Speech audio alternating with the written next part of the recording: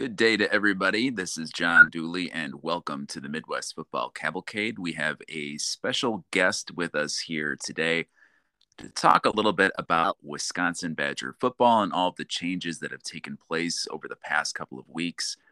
And I know it was a really exciting and fun day of college football on Saturday. I know it wasn't the same for Wisconsin, who dropped their decision to Michigan State, but Jason, who, just to give a little bit of a preface for everybody who's here, played for the Badgers between 1998 and 2002, kind of in the middle of that Barry Alvarez marrying the old portion of his regime to the newer portion of his regime. He was kind of right in the middle of that time and was able to play on some really good teams there. Jason, how are you doing? I'm doing great, John. How about yourself?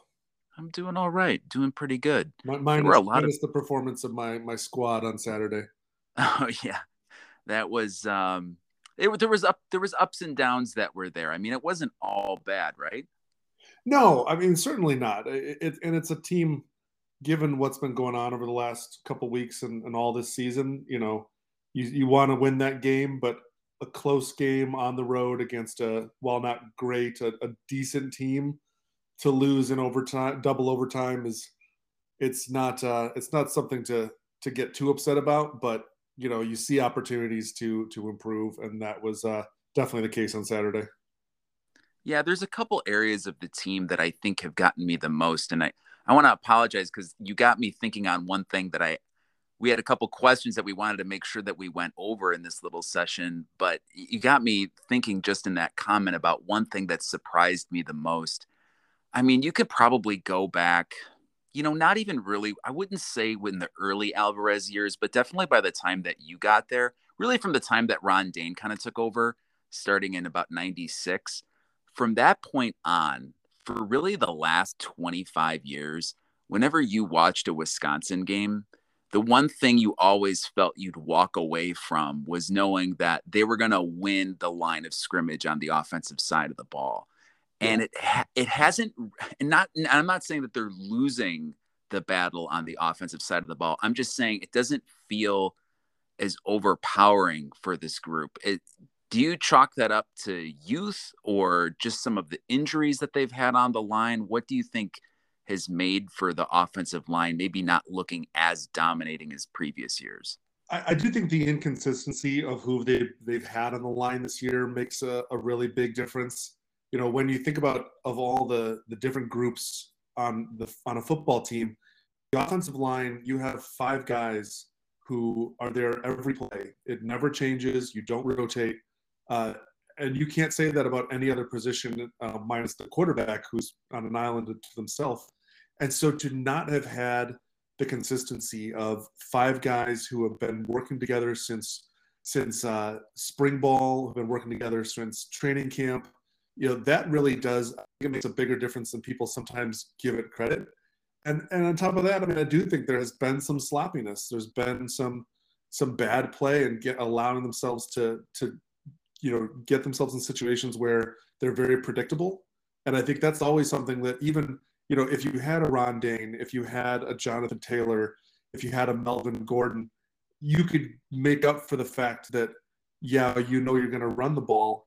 But right now, with the way that the passing game is going as well, it puts so much more pressure on that offensive line and on Braylon Allen to own every game. And what defense is going to do? They're going to say, well, we know you've lost half of you've lost your top two tight ends, you've lost wide receivers, and Graham, Mertz is questionable at best.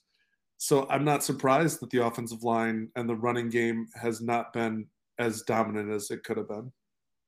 Yeah, it's been, and I know that's been a point of contention for a lot of Badger fans also, is that when Graham Mertz started, it was, I wouldn't call him a savior or anything, but I think everybody kind of felt like, okay, this is definitely going to be a step up from what we've experienced in the past. And there's been good quarterbacks who have come through Wisconsin. I mean, obviously, most notable is Russell Wilson, but even if it was just a Sorgi or a Bollinger, I think people would be more than happy with the effectiveness of those quarterbacks. And he just hasn't he just hasn't been up to that level. I mean, you'll see it Um, you'll see it at times with him. The joke was really through that. I mean, from that first game he had against Illinois, when he's comfortable, he looks unbeatable. He looks like one of the top quarterbacks in the conference. But once he seems to get just slightly rattled, he's just a little off, and it's really tough for him to get back on track. And I want to kind of pivot on this because, Mertz was one of those big recruits that was thought to be was going to be one of those big game changers for him. It was going to kind of change what Wisconsin was able to do on the offensive side of the ball. And the last couple of years, the recruiting classes haven't really been at the same level as they were before. And I know with their 22 class, and there's a lot of different ranking systems. So what I'm trying to cite here, if you go online, you'll see a couple different rankings for them. But for 22 and for 23, most publications have them ranked anywhere from number 10 to number 12 in the Big Ten over this class that came in and then over the next upcoming classes. And I believe in the upcoming class, they were only one of four, I think, Big Ten schools that didn't get a 4-star recruit. Now, recruiting classes are funny. You know that. You've been a part of the process. You don't always need the big shiny prospects to turn around your program or to make it that next level program. But what can Leonard do if they're really going to go forward and what we think that they're going to do and keep him as the coach? What can Leonard do to really turn the tide as far as recruiting is concerned? Well, I mean, the first thing that this goes back to the Alvarez era, and it's Jim being a Wisconsin guy, is that you have to win the state of Wisconsin. If there is a high level recruit coming anywhere out of the state of Wisconsin, they need to get it, that player. They absolutely have to. You cannot lose in-state talent because you don't have the glut of talent that you get coming out of a California, a Florida, a Texas. I mean, even you talk about the Chicagoland area, you have a lot of great players that come out of a city of the size of Chicago. So the first thing Jim has to do is find a way to keep as many of the high talent in the state of Wisconsin as possible. The next thing, which is really the big thing that hurt Christ, is that they lost their recruiting coordinator to Michigan State. That I don't have all the details on that, but I know that was a massive blow and one that they didn't recover from in a satisfactory way, which is what led to what you're seeing over the last 2 seasons as far as the recruiting classes. They haven't had that coordinator to come in and really amp up and go after the players in the right way. And then the third piece, which maybe is one of those areas that isn't as well known about, is tied to the NIL, which is the ability of players to be able to get endorsements which is a totally new thing over the last few years. But from what I have heard, Wisconsin really lagged in getting a plan together on how they were going to approach that and how they were going to go to players to be able to say, here's what, if you come to Wisconsin, here's what the opportunity is in the NIL world. And that really has hurt them because players saw that and said, well, I'm going to go elsewhere because at Ohio State and Michigan, whoever has a better plan in place for how they're going to get players, those endorsements. So you put all those things together, and I can see why the challenges have been there. And that's probably one of the big reasons, even though it isn't this public one, of why Christ was let go. So, I mean, I think Jim, while the head coach is not the only man who picks the recruiting coordinator or who deals with the NIL opportunities, he has to get those things in order and work with McIntosh, the AD, to get Wisconsin in a better place. And so that means it's not going to happen next year or the year after, but it's for the future. Yeah, it's a really interesting world that we're encountering in college athletics now. And it's not a surprise, I don't think, that Michigan and Ohio State, at least seemingly to me from the outside, it looks as if they're able to navigate these areas a little bit better just because, I mean, they're starting from a massive point of wealth from what those athletic departments have. I mean, it's kind of obscene. And you get the feeling from Wisconsin, I guess maybe Penn State would be another good program to kind of put on that level. I know Nebraska talks a lot about tradition. They really haven't been at that level now for about 20 years or so, but they still have and name a good program that's there. But I guess I'll put Wisconsin there with Penn State as far as where performance has been for the last 10 to 15 years and name recognition, and really trying to, how do we keep up with these top level athletic departments that now have all of this money at their disposal due to the NIL. Is there anything in particular that Wisconsin can do to put them on the same level, or get them, I don't want to say on the same level, but to move them closer to where the Michigans and the Ohio States of the world are? Well, it's not a short-term solution, but these big games, one of the things that you can show to a young athlete is you're going to get to be on the biggest stage in the biggest games. So when Wisconsin, even though they haven't always won them, but Wisconsin played LSU up at Lambeau. Wisconsin played Notre Dame at Soldier, and we're supposed to play Notre Dame up at Lambeau in the COVID season that got canceled. Those, it's a small thing seemingly, but if you could tell a young high school kid, hey, you're going to get to play in these huge games, along with every year you're going to take on the Michigans, the Ohio States, the Nebraskas, these big time universities, and now the USCs and UCLAs in the future. Those are things that they can do. I mean, the other piece, of course, is winning. The reason that Wisconsin, you even mentioned them alongside Penn State, is because over the last 20 to 25 years since the mid Alvarez era, Wisconsin has been reliably a team that wins. This is the big year. This year is the question is, are they going to make a bowl game? They've not missed a bowl since, sadly, I can say, my fourth year, which was the last time we didn't make a bowl in 2001. So that's a very long streak, and it's actually one that not many programs can latch onto to say that you've had that kind of success in making bowls. So anyway, those are things outside of the fact that you're just never going to be Michigan or Ohio State. You don't have that history, so you've got to find other places, and winning and being running back, being offensive lineman, university. Those are going to draw those players, but they've got to be able to compete for the specialists, the DBs who got burned so badly against Michigan State. They need to get those players a lot of times from outside of the state of Wisconsin. And so they've got to be able to compete there. Yeah, it sounds like making your own culture, because I always forget about this.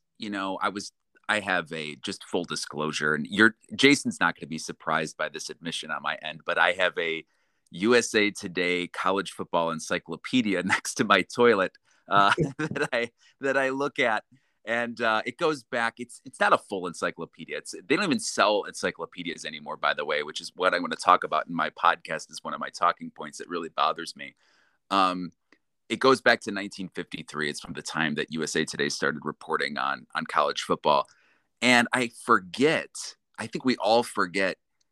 Florida State wasn't always a big time program. Miami, the Hurricanes weren't always a big time program. Clemson wasn't always a big time program.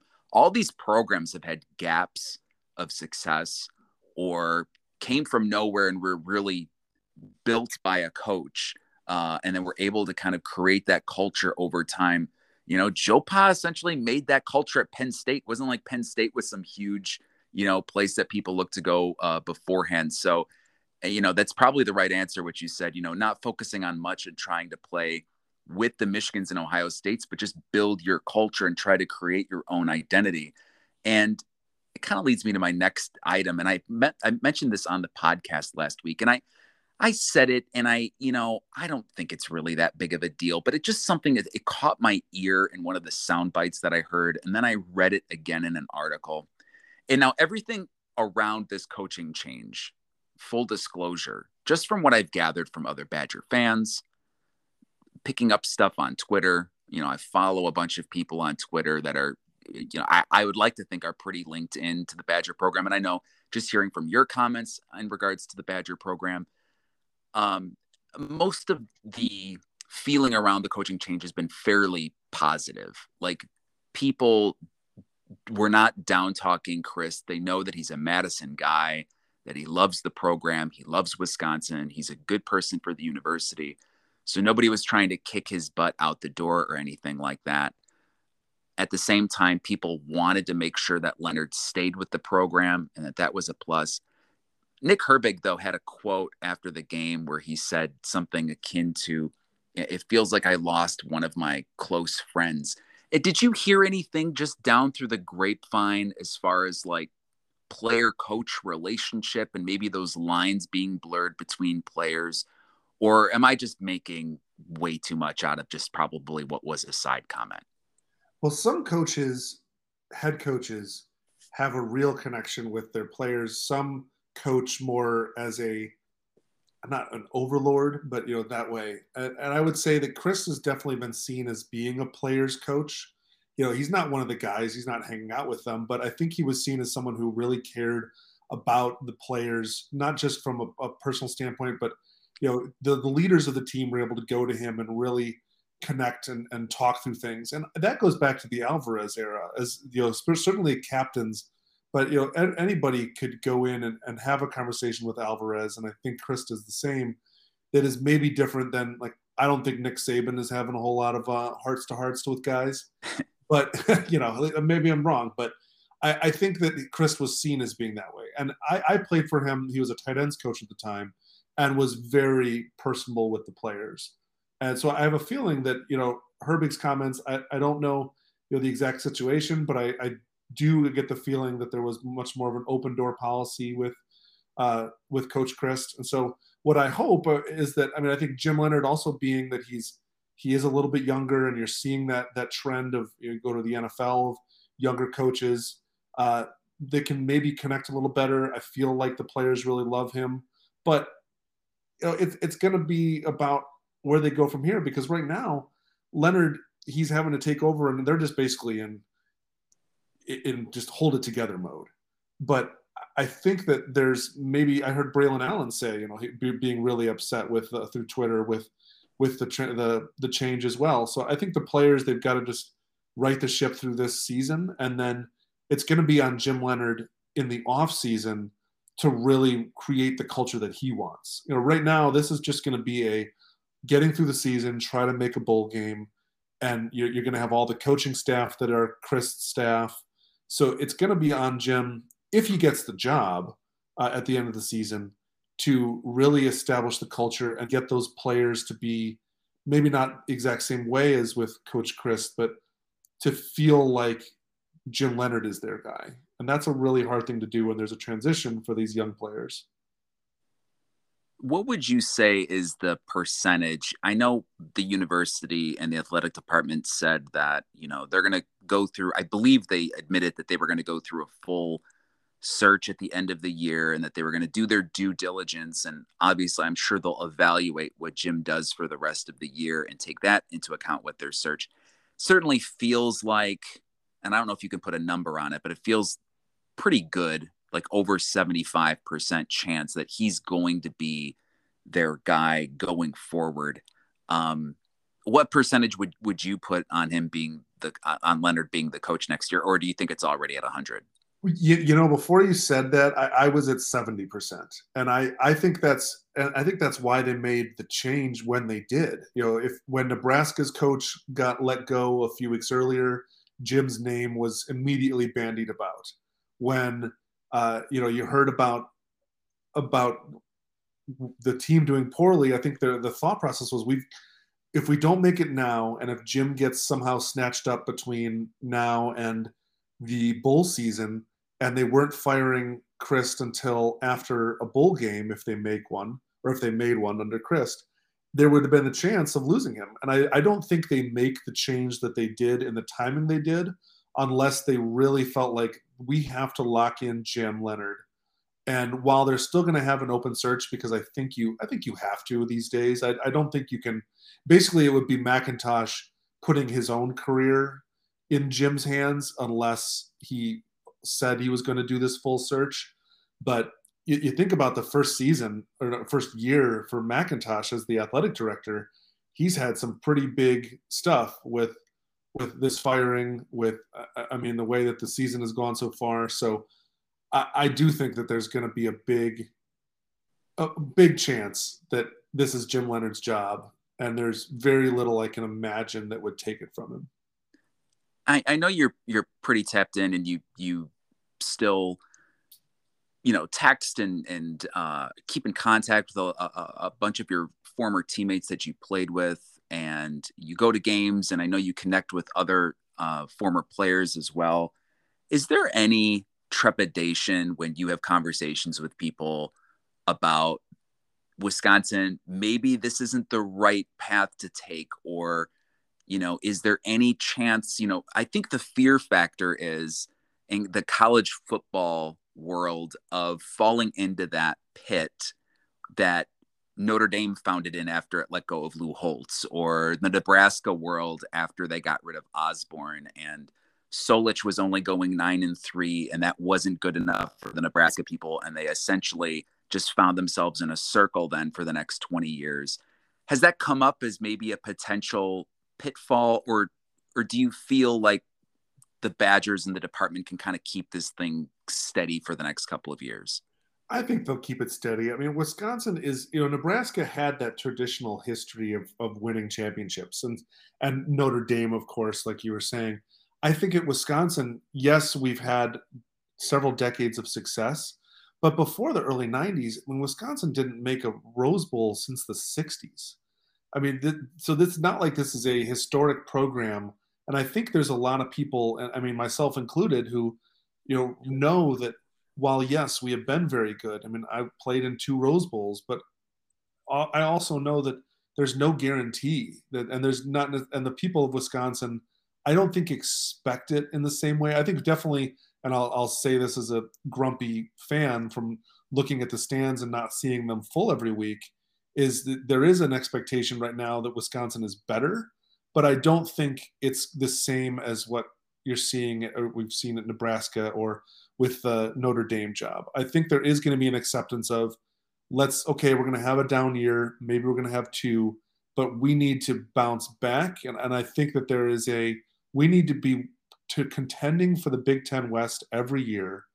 We need to make good bowls, not just 6 and 7 win bowl games. And we need to, at some point, I mean, I would hope, if you had asked me 5 years ago, I would have said, I would hope to see us in that, the playoff, in the 4-team playoff within the next 5 to 10 years. And I still say that that's a goal that Wisconsin needs to stand by, is to get themselves to that point of being able to be a college football championship playoff team. With those being the goals, what would you say is a reasonable expectation then for the rest of this year? And I'd say for this year, and then for the next couple of years, where would you like Leonard to be? How much rope do you think, I guess is what my follow-up to that is, how much rope do you think he's going to have? And what do you think the standard will be for him to get there? Well, I think Saturday hurt them. Getting a win at Michigan State would have, you put you at 4-3, and you have a real shot at the bowl game. I think the expectation this year, even though with all that's going on, still needs to be that they need to make a bowl. And I know that now you can make a bowl with 6 wins, but ideally they need to get to 7. And there is no guaranteed route to that looking at the rest of their schedule. They have the way the teams are playing right now, a pretty tough schedule. Going forward, I mean, I think Jim has, again, he should work to make a bowl this year. If that doesn't happen, I don't think he's completely, people are going to say, well, that was already a failure. But I think coming back next year, they need to, again, make a jump up from this year, make a little bit better bowl. And so to me, the 2024 season needs to be a season where they're back up into those expected places. And I know that from what you started saying that their recruitment is down, I'll be interested to see what that means. I mean, 2024 would be, if he chose to stay, Braylon Allen's senior season, if he chose to stay. So you'd have an amazing guy. You'd have somebody new in at quarterback by then. But I think 2024 needs to be the year that they get back into that Big Ten West competing, Big Ten championship contending team. Yeah, and that's another thing too. You mentioned about we're trying to calculate the years guys are able to play. The extra COVID year is such an interesting thing, and we're only going to get this for 2 more years. But It's given a lot of teams a little bit of flexibility. And I guess you could say it's a little bit of an advantage for a new head coach.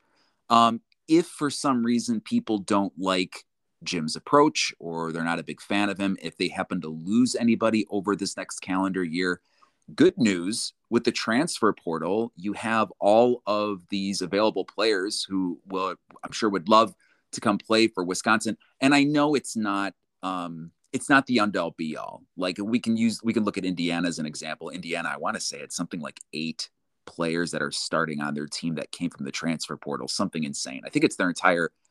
I hope if anybody's listening to this and yelling at me while they're listening to it, I apologize. I want to say it's 2 of their top 3 receivers they got from the portal also.